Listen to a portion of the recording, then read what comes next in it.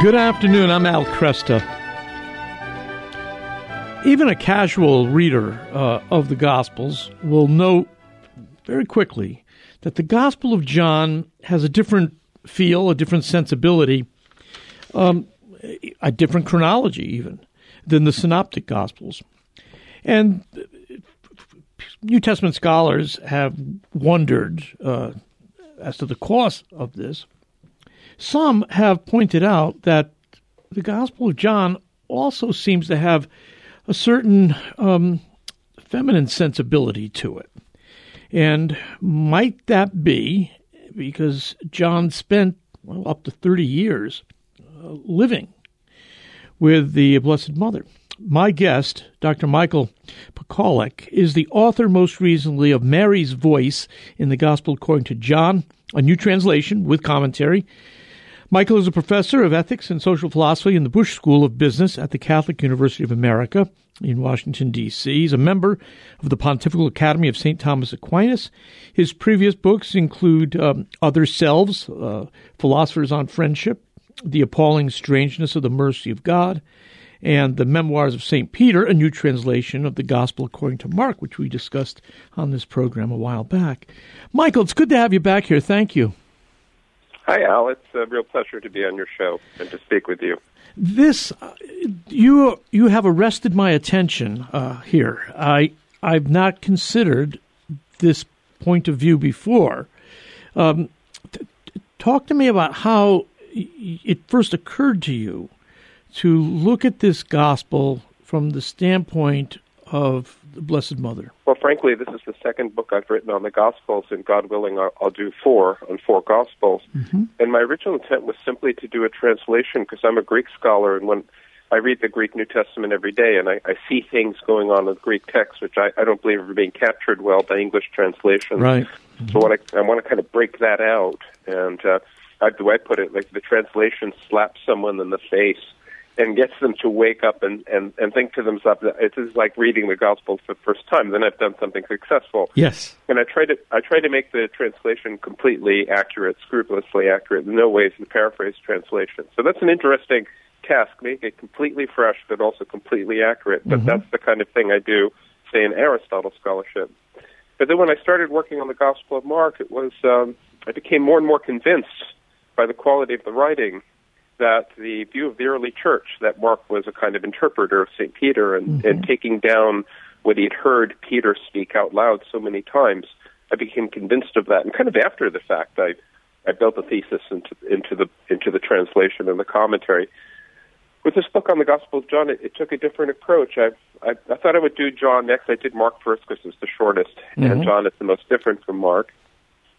But there's a sonnet by Robert Frost, which a colleague of mine at Ave Maria University, when I was there, read by memory, or recited by memory after a dinner party, and it's called "Never Again Would Bird Song Be the Same." It's about somebody who imagines that Eve in the Garden of Eden, when she sang, her song was lifted up into the air and merged with the songs of birds, so that if you listen very carefully today, you could actually hear the voice of Mary in the songs of birds. I just think it's just such a brilliant picture, right? You know, it figures that Robert Frost would come up with that.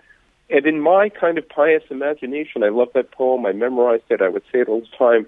Slowly, Eve converted to Mary. And then I found myself thinking, well, you know, could Mary's song, so to speak, have merged with the song of the evangelist or one evangelist? And for the reason that was stated in the introduction, Mary lived with John for as many as 30 years. Let's look at the Gospel of John first. So this Gospel, I did approach the translation and commentary with the intent of exploring this thesis. And then as I wrote it, you know, it's kind of interesting. Every chapter, I didn't have it kind of some baked conclusion. It was exploratory and like detective work as I went along. And every chapter I'd begin and say, well, yeah, I wouldn't have thought there's anything in this chapter which tends to corroborate this thesis. And then, you know, by the time I was done with the chapter, I found, 3, 4, 5 things in the chapter that inconsistent with the thesis. And by the end, it was, Newman calls an accumulation of probabilities. The case seems to me very, very strong at the end. It's fascinating. I've never considered it before. Are you being influenced here by current feminist fascination with recasting the Gospels? Well, probably no. I mean, I went to Harvard. I attended lectures at Harvard Divinity School, and what they like to do is say, Mark was really a woman, and some woman wrote his gospel, and it's kind of fobbed off as a man's gospel. That's ridiculous nonsense in my view. Mm-hmm. John is clearly the author of the gospel. Mm-hmm. The question is, did he, through a kind of, would say, spiritual osmosis, find himself shaped and formed by living with Mary, so that there's a kind of changing quality, which is, I think, generally very subtle, so that he would explain things of one mind, of one heart, with Mary, and he would do this quite naturally. And Mary's outlook is, the Mother of God, and I think co-redeemer with Christ, the kind of the subjective, passive redemption, and witnessing him on the foot of the cross, and it's this kind of traditional Catholic insight into the kind of the view and the voice and the outlook of a woman, which you'd find, for example, in Edith Stein or Sigrid Undset, yes. Catherine of Siena. That is what I want to make myself be a kind of vessel of or instrument of, because I'm a man, and this doesn't come naturally to me. I'm kind of a hard-headed analytic thinker. So I'd invited my wife, who's an expert on these things, when I was writing it, read this draft, give me feedback, teach me more about this. I'm always trying to incorporate. I like to say that the commentary reflects my wife's voice in the way that I think that John's gospel reflects Mary's voice. Yes. Kind of mirroring there. Yes, yes. Well, I mean, there is something, on the face of it, I'm really surprised it never occurred to me before you wrote this commentary. But, you've got the great prologue in John chapter 1. You have the introduction of John the Baptist. But in chapter 2, you've got the marriage feast at Cana, in which Mary plays a significant role. And then, of course, you can look at John 19, verse 25, as a climactic verse. Rather than just some bit of housekeeping that Jesus was getting done, before he died. Right. Exactly. So you've really got me thinking on this, and let's begin then, and also the historical dimension of this. That of course, if they were living together for 30 years, they must have talked over the life and ministry of Jesus, and John would have had insight into the Son of God that many of the other apostles didn't, unless they had spent that kind of time with Mary. So this seems to me, on the face of it, to be a really smart approach. The scholars like to talk, not to put off, I'll just say one thing, sure, to put off but getting into the particular points, but scholars themselves work in libraries with texts, and that's their natural way of thinking about the composition of work, and that's why you have, for example, redaction criticism, which means editorial criticism, right, looking at prior drafts and influences and other texts that were used by John and so on. And that's all nice and so on. I do it all the time and when I work in Aristotle, but it seems to me at the early church, when you're dealing with such great personages as the Mother of God, yes, you really do have to think about personal influence as being pretty important there. Yes, absolutely. Well, take us to it then. Where do you want to begin? Right at the John 1:1? Yeah, let's begin with the prologue. Sure. So, okay. So to appreciate the force of this approach, one has to appreciate certain facts about Mary. So one is a question which, did she know that she was bearing God from the first moment of Jesus' conception? Mm-hmm. Now, some people think that Jesus slowly came to the realization that he was God, which is absurd. Right. Did Mary slowly come to that realization, or did she kind of know it from the get-go? And I think you have to hold that she knew it from the get-go. First of all, the angel did use the word Emmanuel, which means God with us. Mm-hmm. Secondly, the Holy Spirit was the agent of conception. You'd think that the conceived holy offspring would be divine. Mm-hmm. And then lots of spiritual authors have said the Annunciation was like a marriage proposal of God to man, because human and divine natures were wedded together. Right. And St. Thomas even sees marriage in the Garden of Eden as foreshadowing the Incarnation. Mm-hmm. So there's a deep connection between the Incarnation and marriage. And so for Mary to give her free assent to this marriage proposal, she'd have to know what was coming, and it would be almost instrumentalizing her and putting her at serious risk of sacrilege if she were carrying around God within her, and she didn't know that. It would be right. like, I like to use the analogy of a Catholic being given a pyx, which is that golden kind of lenticular cylinder where the Eucharist is is moved from place to place, and not being told there's something infinitely more precious there than a sliver of bread. I mean, that would be just, we wouldn't do it. God is clearly not going to do this to Mary, so she had to know from the get-go, right? Yeah. So then she's meditating on the Word became flesh for 9 months. And we know she's a deeply contemplative person, and we know that she stores up things in her heart, and we know that she composes hymns and so on, like the Magnificat. Right? Could it be? Now, nothing of this is going to have the nature of proof. It's going to be in the nature of a kind of, after image. That's why I like the yes. You use that illustration. Give us an idea of what that means. Well, yeah, the illustration of the postcard. You mean? The after image. Right. Yeah. So I said, suppose you had a really blurred and old postcard, and you were trying to identify what it was of. And you couldn't really tell what it was of by just looking at the postcard. But if you had 3 or 4 sharp images next to it, and you had to say, well, which is the postcard of, and you were sure that one of them was actually the thing that the faded postcard was of, you'd be able to do that. You'd be able to match it. Just like in the development of a child, you can go back to even a 6-month-old or 3-month-old photograph of an adult and see the adult's features in the child, but you could never do it in the opposite way. Right. So that's my method, to assume robustly that Mary is an influence, if you will, in the Gospel of John, then seeing what things one can identify in the Gospel of John as reflecting that. Very good. Hold it there, if you would, Michael. We're going to take a break, come back, and we'll, again, pick it up at John chapter 1, verse 1. My guest, Michael Pakaluk, Mary's voice in the Gospel according to John.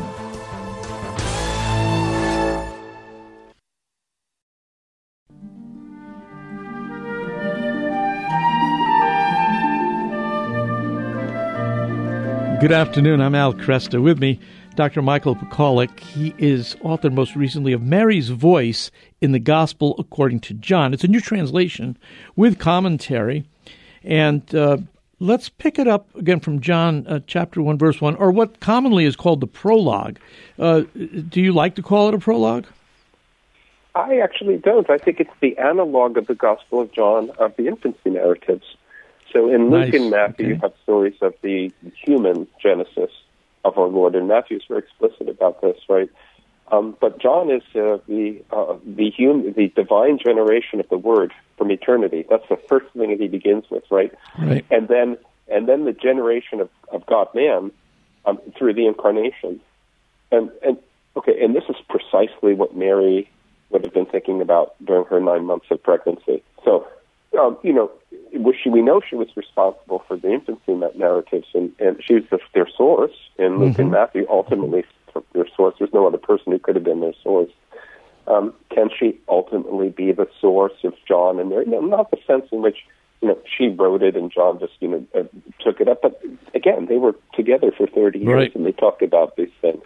Yeah. And, they probably knew about... I'm persuaded of the view that there's complementarity between the Gospel of John and the Synoptics, so that the content of the manner of presentation of the Synoptics was known to John, even if he may not have had a text of any of the Synoptics in front of him. Right. So that he knew that they began with an infancy narrative. I'm pretty sure about that. Sure. Do we get the phrase, and he tabernacled among us, the Word became flesh, tabernacled among us, Is this any special significance to Mary in the Catholic consideration of her as Ark of the Covenant? Yeah, so that's how I render it. And he dwelt among us. et habitabit in nobis, I render that as and he tabernacled among us, because the Greek word really means to live in a tent or a tabernacle. And so I'm not even sure that's an English word, but everybody knows immediately what you mean. If you say tabernacle among us, he lived in a tabernacle. No, I specifically wanted to bring to mind two things. First, the Jewish notion of a tabernacle, but secondly, the modern Catholic practice of a tabernacle where our Lord is reserved and present, because that's what Mary was. So it is the phrase that John uses, strikingly. That's amazing, yeah. That is amazing. It's really there.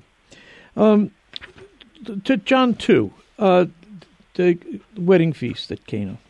What? I want to jump there right away because it seems to me there's probably quite a bit of material there for us. There's so much. Yeah, we could do a couple of shows just on that chapter. Yeah. It's so wonderful. Yeah, I want to tell your listeners that for me, one of the great joys of working on this book is that the Catholic tradition is so rich in commentaries on the Gospel of John. I mean, not Mark, actually. There isn't really a commentary until about the 9th century. But John, St. John Chrysostom has homilies on the Gospel of John. St. Augustine has tractates on the Gospel of John. St. Thomas Aquinas, people say you don't know St. Thomas until you've read his commentary on the Gospel of John. He's got just a fantastic commentary on the Gospel of John. Then he has the Catena Aurea, which is kind of weaving together of all the fathers on the Gospel of John, which John Henry Newman translated, by the way. So but then you have this other source, which I mined with this book, which is John Henry Newman's writings. So it turns out the Gospel that he loved the most, that he would refer to the most in his homilies, was the Gospel of John. So whenever I wrote on a Gospel, chapter 2, verse 4, I would look in the index of Newman's writings, find out what homily he had spoke on that verse, and go seek it. And if there was something very interesting in which to draw out and to put into the book, then I did that. So the book is also kind of commentary by Newman on the Gospel of John. Like, I wanted to walk side by side with Newman in this book, because I think he has such a great personalist grasp of what's going on in the Gospel of John. Very good. So I was deeply influenced by a sermon which Newman preached called Our Lord's First Supper and His Last, where he makes that very point that you were referring to in the first segment. He's saying, when our Lord says to his mother, "What is it to me and to you, woman? My time has not yet come," which looks a little bit like a rebuff, and it is in a certain sense. He says, "My hour has not yet come."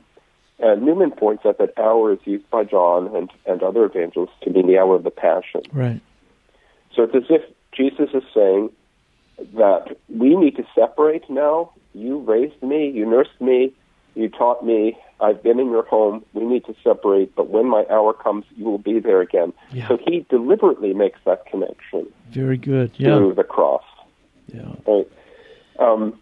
So that's a fascinating detail from Newman. Now, what's interesting about Cana is that rebuff, whatever it is, and woman is a soft term of address. It's genteel, it's polite, it's like saying my lady. It's not a harsh or contemptuous word at all, right? It does make it clear that Jesus was not prepared to do this miracle but for Mary's intervention. Yeah. I mean, it signals that. Right? Yeah. And so Mary, and John deliberately says that this is the first miracle that Jesus worked in public. So Mary appears at the very start as the one who elicits, right, who draws forth our Lord, if you will, from his private life to his public life. She's the one who presents him, so to speak, to the world with this request for a miracle. Yes. And then what she says is so amazing, because she just says to him, they have no more wine, right? And you have to say, well, obviously that's the way a woman would speak. And by the way, she noticed that they were running out of wine. And probably she and Jesus were the only two who were aware of that. And it's so typical of a woman to notice and then to put it in that way. But, you have to ask, well, what did she expect Jesus to do? I mean, Jesus went on to make the equivalent of 800 bottles of wine. It must have been a large feast. Mm-hmm. There was nothing else that could have been done except to create wine. Yeah. That was the only purpose of her address. And then when he tells the steward to do whatever he tells you, he wasn't going to tell her, get some wagons and we'll go down to Capernaum or to Jerusalem and get some wineskins filled with wine. There's only one thing he could have said which would have addressed the need, and that's to create wine with his word. Yeah. And only God creates. Yes. So here she is appearing at the public manifestation of our Lord with complete faith in his divinity. Mm-hmm. That's having the power to create. Yes. Yes. And confident that he will respond affirmatively to her. I mean, she doesn't do a lot of pleading here. She doesn't try to argue him into it. This is interesting. Yes, it's a rather chaste discussion. Word. Yeah, and that suffices. Yeah. And you said the words on our Lord's 7 words from the cross are not these kind of spontaneous improvised things that have no meaning. They're deeply meaningful. Mm-hmm. But you could say for John's gospel, he thinks everything in his gospel has that status. And he says near the end, if you were to write down everything that Jesus did, he doubts that all the books in the world and all the spaces in the world could contain it. Right. But he's written, 21 chapters, and, they're very, they're relatively short. He's aware that he's selecting out something. Yes. From the very, so everything he selects out has deep significance. He selected out these words of Mary at the start of the public life of our Lord. I've always looked at Jesus' acts throughout the Gospel of John as historical, but they're also parabolic. Yes. They're definitely historical, but they have the details in the storytelling there are just rich with significance and very artful. That's how the fathers read the gospel and how liberating it is, right? So not to move to, well, here's the message, therefore what didn't happen. How much more interesting is to say it happened and it also has this message, which is parabolic. Yeah. But God, of course, is a God of providence. He makes things happen in a way that what actually historically happened tells something at the same time. Do you, in terms of Jesus, it's often been pointed out that the Gospel of John Jesus makes these I am statements. Does that have any special connection to the Blessed Mother's influence? Yeah, that thesis explains it, seems to me, so easily and naturally. Right. So Jesus expresses awareness of and his divinity and awareness of his divinity very plainly in the Gospel of John in 7 places where he uses I am, which is the divine name, name for Yahweh. Right, and this is not in the Synoptics. And like in the crazy world of 19th century German scholarship, this led scholars to say, well, the Gospel of John had to have been written in the 3rd century, because only then did the Church in its creedal statements begin to clarify clearly that Arianism or some type of Arian thinking or Docetism was wrong, and therefore we have to date this relatively late, which they held until a fragment of the Gospel of John was discovered, which was dated from about 100 AD. I know. Well, there goes that thesis, right? Right, but if you say, okay, this is so clear, like what we even notice depends upon our conceptual framework, somebody might want to call it, what we understand. Right? If you're a scientist and you look at something in a laboratory, you'll notice 100 things that your layman won't even notice, because it doesn't even have names for it. It doesn't have the conceptual framework. So that Mary would notice and then remember statements of Jesus where actually, except for before Abraham was, I am. That's the only one which is kind of in your face. The other one's really subtle, right? I am the light of the world, That she would be the only, and that one, it's hard to believe no one would remember that. But even if it were remembered by, say, Mark, he's so intent on telling the life of Jesus from the viewpoint of the disciples, who are so bewildered and confused that he might, for authorial reasons, leave that out, because he's telling the viewpoint of misunderstandings and confusions. That's what he's telling. Sure. It's interesting, the Gospel of John, it's being told from the viewpoint of Jesus, not from the disciples. And, this is a viewpoint that a mother very naturally takes, because she's kind of a defender and an advocate, and someone who's so compassionate and joined with her son. It's very natural for a mother to take son's viewpoint. Of course, Mary would notice these things. in the Magnificat has this line, and holy is his name. She has tremendous zeal for the name of God. She would be on the lookout for the name of God. She'd notice it. She would remember it. And since it's a gospel told from the viewpoint of Jesus, it would fit in perfectly with the authorial intention to include it. So it's very, very naturally explained why there are these 7 I am statements in the Gospel of John in this way. Yes. Yes, and they also correspond with the 7 signs, as you say there. I've got about 60 seconds left, Michael. What kind of, are you getting the reviews yet on this? Excuse me? What? Are you getting the reviews yet on this? Yes. Tell me what the responses have been. Just really strong. People really love it. Yeah. Yeah, very, very strong. Good. And there's one in the appendix there. You take on David Bentley Hart, who's recently declared that he's a universalist, that all will be saved. And you deal with this phrase in English, the everlasting life. Anything quickly you can say about that? Well, look, this alone, I mean, people, actually reviewers, I'm a little disappointed don't mention it. The appendix itself is, I think, a decisive refutation of David Bentley Hart's translation of the New Testament and his construction of what the phrase everlasting life means in the Gospel of John.